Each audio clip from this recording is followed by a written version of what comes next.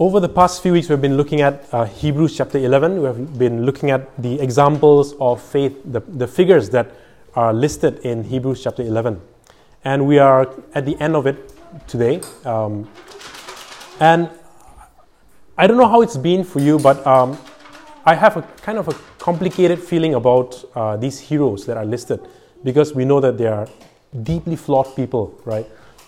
It reminded me of kind of growing up and realizing some of the heroes that we have also have flaws, right? I think of people like, I think these days, superhero movies, for example, they like to portray the inner crisis of the heroes that we grew up idolizing, like Batman or Superman.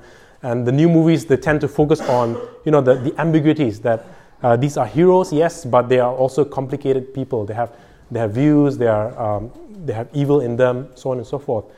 And I think I have the same feelings about these examples of faith that we see in the Bible, in Hebrews 11, but also like the people that you read about in the Old Testament, right? Like they are so complicated. Some of them are downright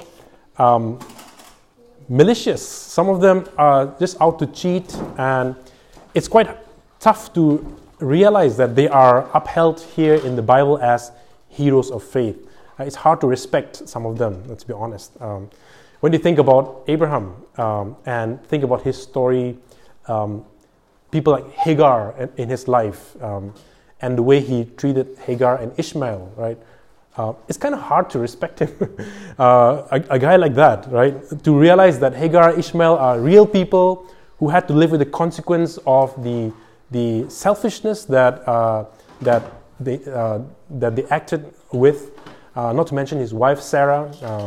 So these are very people full of ambiguities, full of contradictions. And when we come close and really think about these figures, we realize that they are, they're deeply flawed people. And it makes us think, why are they upheld as examples of faith for us? I think there's something more to that, and I want to explore that today in the sermon.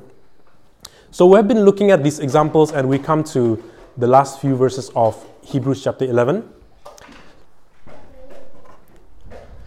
And let's just read through them. We will just go through verse by verse and see what they say. So Hebrews chapter 11, verse 32, after having listed all of the persons, can you just click on, it's not working.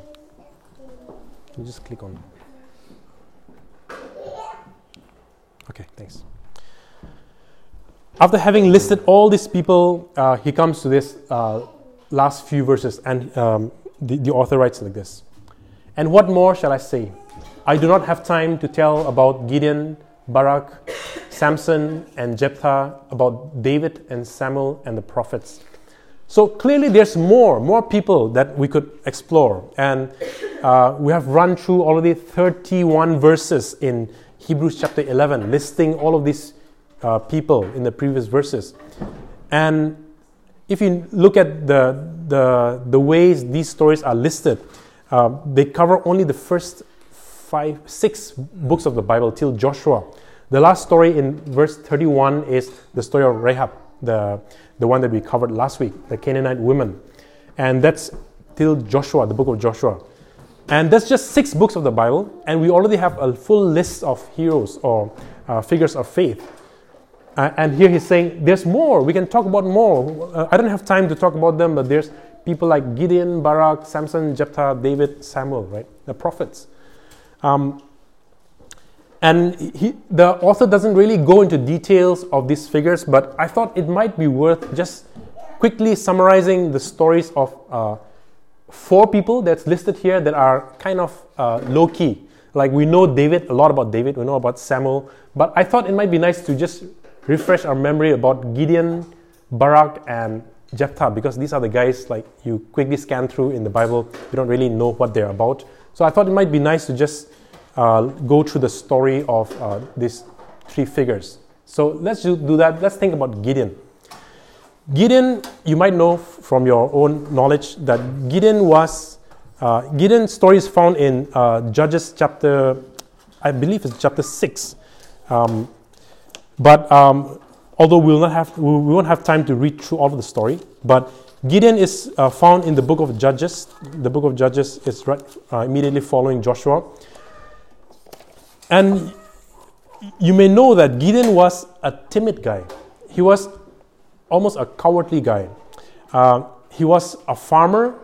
He was working one day in his threshing floor, and angel showed up to him and said, "You man of valor, like you great man." And he's like, "I'm just a farmer. I'm just doing my job here. Like, why are you calling me a man of valor, right? You man of valor," the angel tells him. And the angel tells him that God's going to use him to fight the 32,000 Midianites, the enemies of the people of Israel. And yet, we read in the book of Judges that Gideon doubted God. He was a doubter. He complained to God saying, "If all of your promises are so great, then what's going on? Like, why isn't anything working? Like, where are we, the marginalized people here? Why are the Midianites we're fighting against, why are they so strong?" He kept complaining to God and saying, I belong to the weakest clan of Manasseh, and among the clan, my family is the weakest, and among my family, I'm the least of my brothers. What can I do? So he was a timid guy. But the story goes and says that God took 300 men, soldiers, under Gideon and defeated 32,000 Midianites. God used the weakness of Gideon, the timidity of Gideon, and used that to defeat the mighty Midianites. Again, I want to highlight that this is, yes, he's a hero of faith, but he was a timid person. He had flaws. His only call to fame, so to say, was that he relied on God. We'll think of Barak. Barak is overshadowed by a more famous personality, and that is Deborah.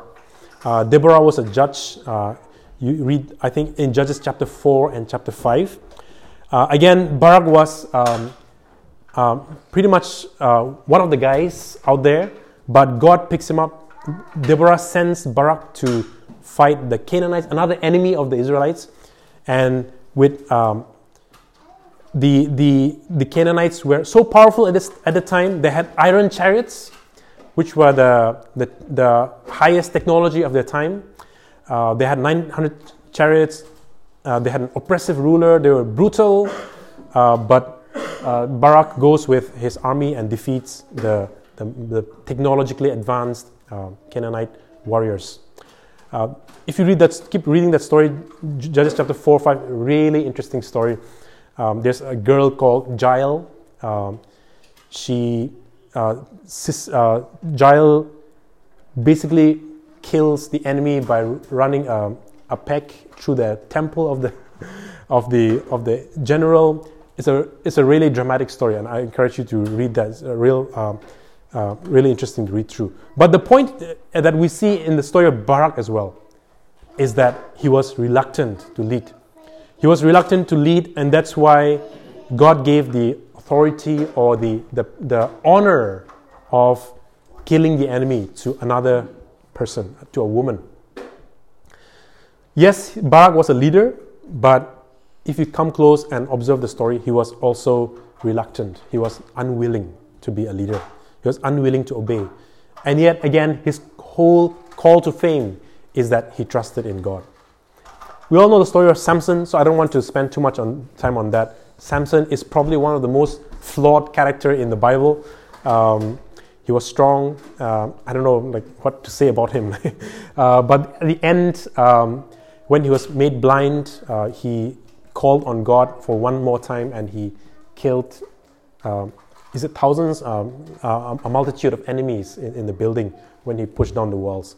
Not much to say there, although there's probably a lot we can. But the fourth character that we see here, Jephthah. Jephthah's story, it was really nice to read through again and be reminded of this character. Jephthah's story is a really sad story in some ways. He was the son of a prostitute, and because of that, his family rejected him. He was ostracized from his family, and he was abandoned by his family, excommunicated from his family. And so in the periphery, he gathered goons and thugs around him. And he had his own kind of army, militant group. But he was so successful, he was so powerful that the people of Israel ultimately had to come back to him and call him, because he was successful enough, powerful enough to defeat the enemies. And he was very bitter about his experience of ostracization, and understandably so. But such was Jephthah as a person. He was rash, he was very brash. He kept saying things, and he just went on a rampage. He just goes on a rampage. And there's one time where his brashness comes through, which was when he was about to go into battle against the Ammonites, the enemy. He brashfully promised to God that whatever living thing comes out of the door, first I will sacrifice. I will send as a burnt offering. And he goes and fight the enemies and come back home. And the first thing to come out of the door is his daughter, his only daughter, right? The only daughter, the only person who has the hope of continuing the line, which was a big deal back in the days. But he can't take back his word, his brash promise that he made to God. And so he gave up his daughter. A lot of misunderstanding that he actually sacrificed, like brutally killed his daughter. But it's more likely that he gave up his daughter for the work of God. In other words, to not get married and have children, which is a big blow for him, especially from the line that he's coming through. So in some sense, his story, deeply flawed character.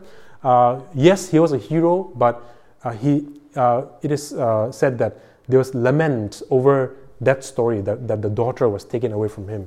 So his life, the end of his life was a life of lament, a life of mourning for the loss that he had, the kind of things that he had gone through. All these four characters and all the characters that we have read through in Hebrews chapter 11, they're human. They have weakness, right? They were fearful. They felt small, right, in front of enemies. They were deeply flawed. They were disappointing even. And they were disappointed with themselves. And yet, this is what Hebrews says. Through faith conquered kingdoms, administered justice, and gained what is promised. Who shut the mouths of lions, quenched the fury of the flames, and escaped the edge of the sword. Whose weakness was turned to strength, and who became powerful in battle and routed foreign armies. Women received back their dead, raised to life again.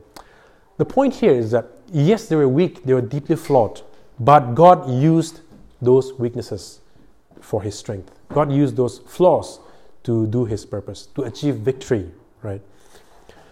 So yes, when we look up and close with them, they're deeply flawed, they're so problematic, and yet the point here is that God used them in their flaws. So it's not their life that's exemplary for us. It's not their life that's exemplary for us, it's their faith that's exemplary for us, I think, and that's important for us to remember, especially as we deal with all these complicated figures, right? So we might frame these figures as heroes, as success stories, right? They were victorious in battle, they defeated enemies, they killed a lot of enemies, so on and so forth. We could think of the life of faith as in terms of success and victory. But at the same time, we see another portrayal when we keep reading. In verse 35 it says, "There are others who were tortured, refusing to be released so that they might gain an even better resurrection. Some faced jeers and flogging, and even chains and imprisonment. They were put to death by stoning. They were sawed in two. They were killed by the sword. They went about in sheepskins and goatskins, destitute, persecuted, and mistreated. The world was not worthy of them. They wandered in deserts and mountains, living in caves and in holes in the ground." As though to kind of balance the expectation, because we just looked at heroes. As though to balance, we are reminded that there were people of faith who were not successful. There were people of faith who were persecuted, who died for their faith. There were people who lived in poverty, who were rejected by the society, right? They're persecuted, they're poor, Some of them chose to be poor and abandon wealth and prosperity because they wanted to be faithful to God. And of course, this points to the reality of persecution in the world today, right? We know that there are many parts in the world, even today, where people are persecuted because of their faith. I think even of India, the so-called largest democracy in the world, where there's so much persecution in pockets in different places. And of course, we can probably think of other examples as well. So this speaks to the reality of the poverty, the persecution, and the marginalization of many people of faith in the world, in history, in the Bible, but also till today. I love what verse 38 says. The world was not worthy of them. You know how when you have somebody important come to your house and you're like, oh, my house is not worthy, let's meet somewhere else. Like the Bible is saying that the world was not worthy to have those faithfuls live in it. The world was not worthy. There's another place in which they would be more worthy. They would be more fitting. The world does not deserve them. Of course, they were looking for something else as well. So we see that in both these extremes of successes and failures, we see that there are examples of faith in both categories. There are success and there's also failure. There's victories, there's also defeat, right? As though to remind us that it's not about the outcome. We're not talking about the outcome and achievements, what they did or what they failed to do. That's not the point. Is it victory, success, or wealth? That's not the metric of faith. Is it our weaknesses, our sinfulness even, our frailties? That's not the metric of faithfulness, of faith. Is it brokenness? Is it defeat? Is it poverty? That's not the metrics of faith. Those are not what we are. That's not the reason why the Bible praises these figures as exemplary. In fact, they are praised, they were all commended for their faith. Yet none of them received what had been promised, since God had planned something better for us, so that only together with us would they be made perfect. It's striking that the author of Hebrews says, none of them received what was promised. They were not living for that success or victory. They were not living for the poverty and the religiosity, right? They were living for something else. They were looking for something else for what was promised. And I think this is why we need to point out two, I believe, mistakes that we have when we think about faith. There's a first tendency when we think of faith to think that success is necessarily a result of faith. To be I'm successful because God is blessing me, God is loving me. And of course, it's not wrong. That's not wrong at all. But to think that to be faithful and to be successful, to be wealthy is the same. That would be there's a wrong tendency. Faith is not about becoming successful and becoming more powerful and more so on and so forth, right? If we think of that, then these examples of people who are persecuted, these examples of people who are homeless and who are rejected by the world, those examples negate the idea that faith is about success. Success may be along the way, but success is not the result or the promise of faith.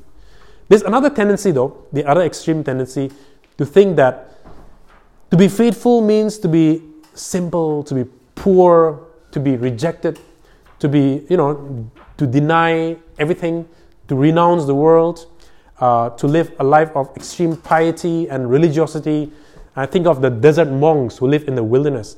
The tendency is to think of those people as faithful, to be in the wilderness. But we know from the Bible that there are a lot of examples of faith who lived in palaces, in wealth, right? King David, for example, with all his flaws, he lived in palace, he was wealthy, he was living a luxurious life, and he was faithful.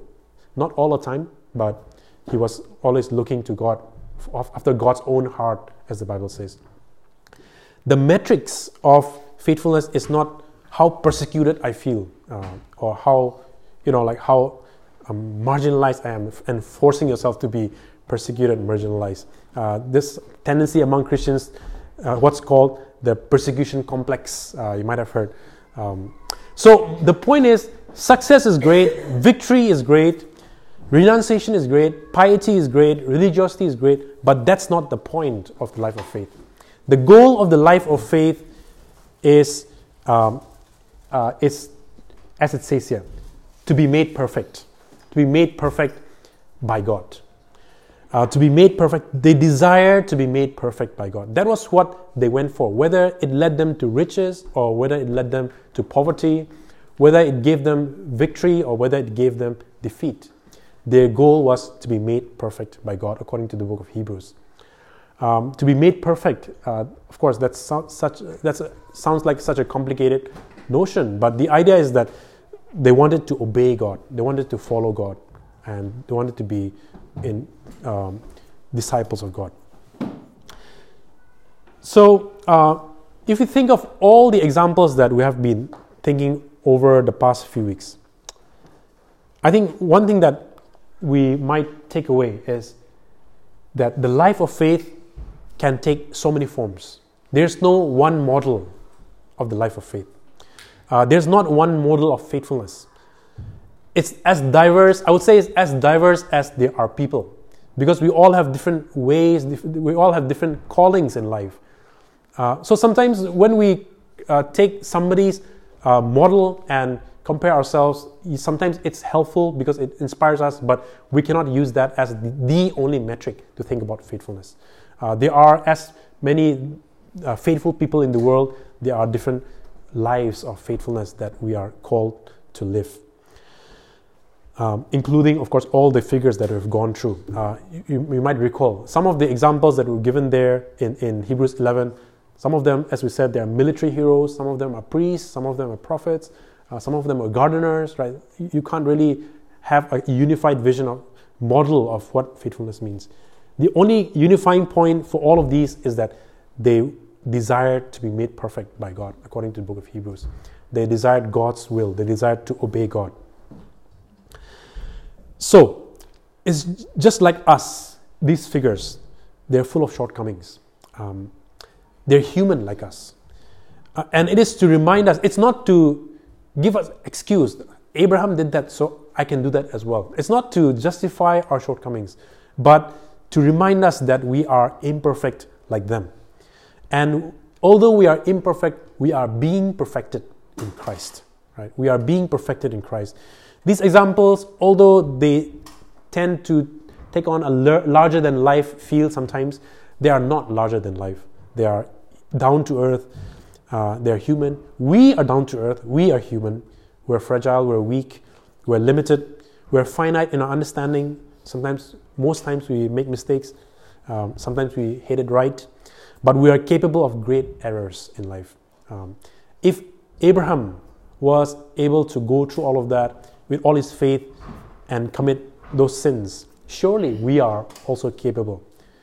And I don't say that to gloat. I say that to have a realistic understanding of our life and to be patient, just as God is patient with us in this journey of faith, right? So, just like them, we are imperfect, and yet our faith is in God. The criteria of faith is that we are constantly trusting in God. We're constantly leaning in to God. We're constantly aware of our weaknesses, and we are constantly driven with a desire to obey God and to be made perfect in Christ. Perfecting, to be made perfect, that is I think the criteria of faith, that our desires to be made perfect in God. And again, we could complicate the meaning of that, but just to simplify the meaning of desiring to be made perfect, I think it means to desire to obey God, to desire to be obedient to God in our life. In the diverse ways that we all inhabit, right? The lives that we all inhabit. None of us, we are all quite similar. We live in the same time frame, we live in the same city, and yet we're also diverse, we're also different. And yet in that diverse ways that we live, we are called to live out the faith life of faith. Not to copy Gideon or Jephthah or Samson or Barak, not to copy Billy Graham or John Knox or whatever whatever heroes you might have, not to copy even each other's faith. I mean, yes, we must be encouraged by each other's faith, but we have to chart out our path uniquely and separately as God calls us. And this is brought very clearly in the next verse following Hebrews chapter 12. And I would like us to read this together in unison. Hebrews chapter 12, verse 1. Therefore, since we are surrounded by such a great cloud of witnesses, let us throw off everything that hinders and the sin that so easily entangles, and let us run with perseverance the race marked out for us. I've never noticed this last part, but this time when I read this, the last bit really strikes me. Let us run with perseverance the race marked out for us. Let us not run the race of Jephthah. Let's not run the race of XYZ. We run the race that has been marked out for us, the calling that God has given for us. And when we do that, the amazing sentence, the phrase that we read, the world was not worthy of them. Imagine that word being used of you. And yet that is what life of faith makes you. Like when we are faithful to God, the world is not worthy of us.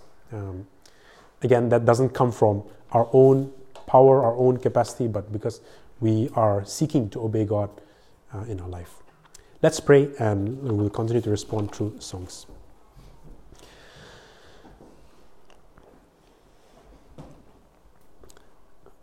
Our Father in heaven, we thank you that you give us these examples in your word, and we thank you, Lord, that these examples, these stories tell us the brutal fact that they were imperfect, they were flawed, and yet they looked to you, they put their faith in you, and because of that, you looked to them as though they're righteous. You commended them as righteous. And Lord, what encouragement that brings to us as we live in this world, painfully aware of our limitations, our lack of understanding, our lack of faith, and yet, Lord, to be reminded that when we put our trust in you, and when we look to you, and when we have faith in you, you call us righteous, and you call us your children because of your Son. We thank you, Lord, for these stories of faith, and help us, Lord, to be encouraged, to be spurred on, to look to you, to seek to obey you, and to seek to live the life of faith that has been marked out for each one of us. We thank you for hearing our prayers, and we pray this in Jesus' name. Amen. Amen.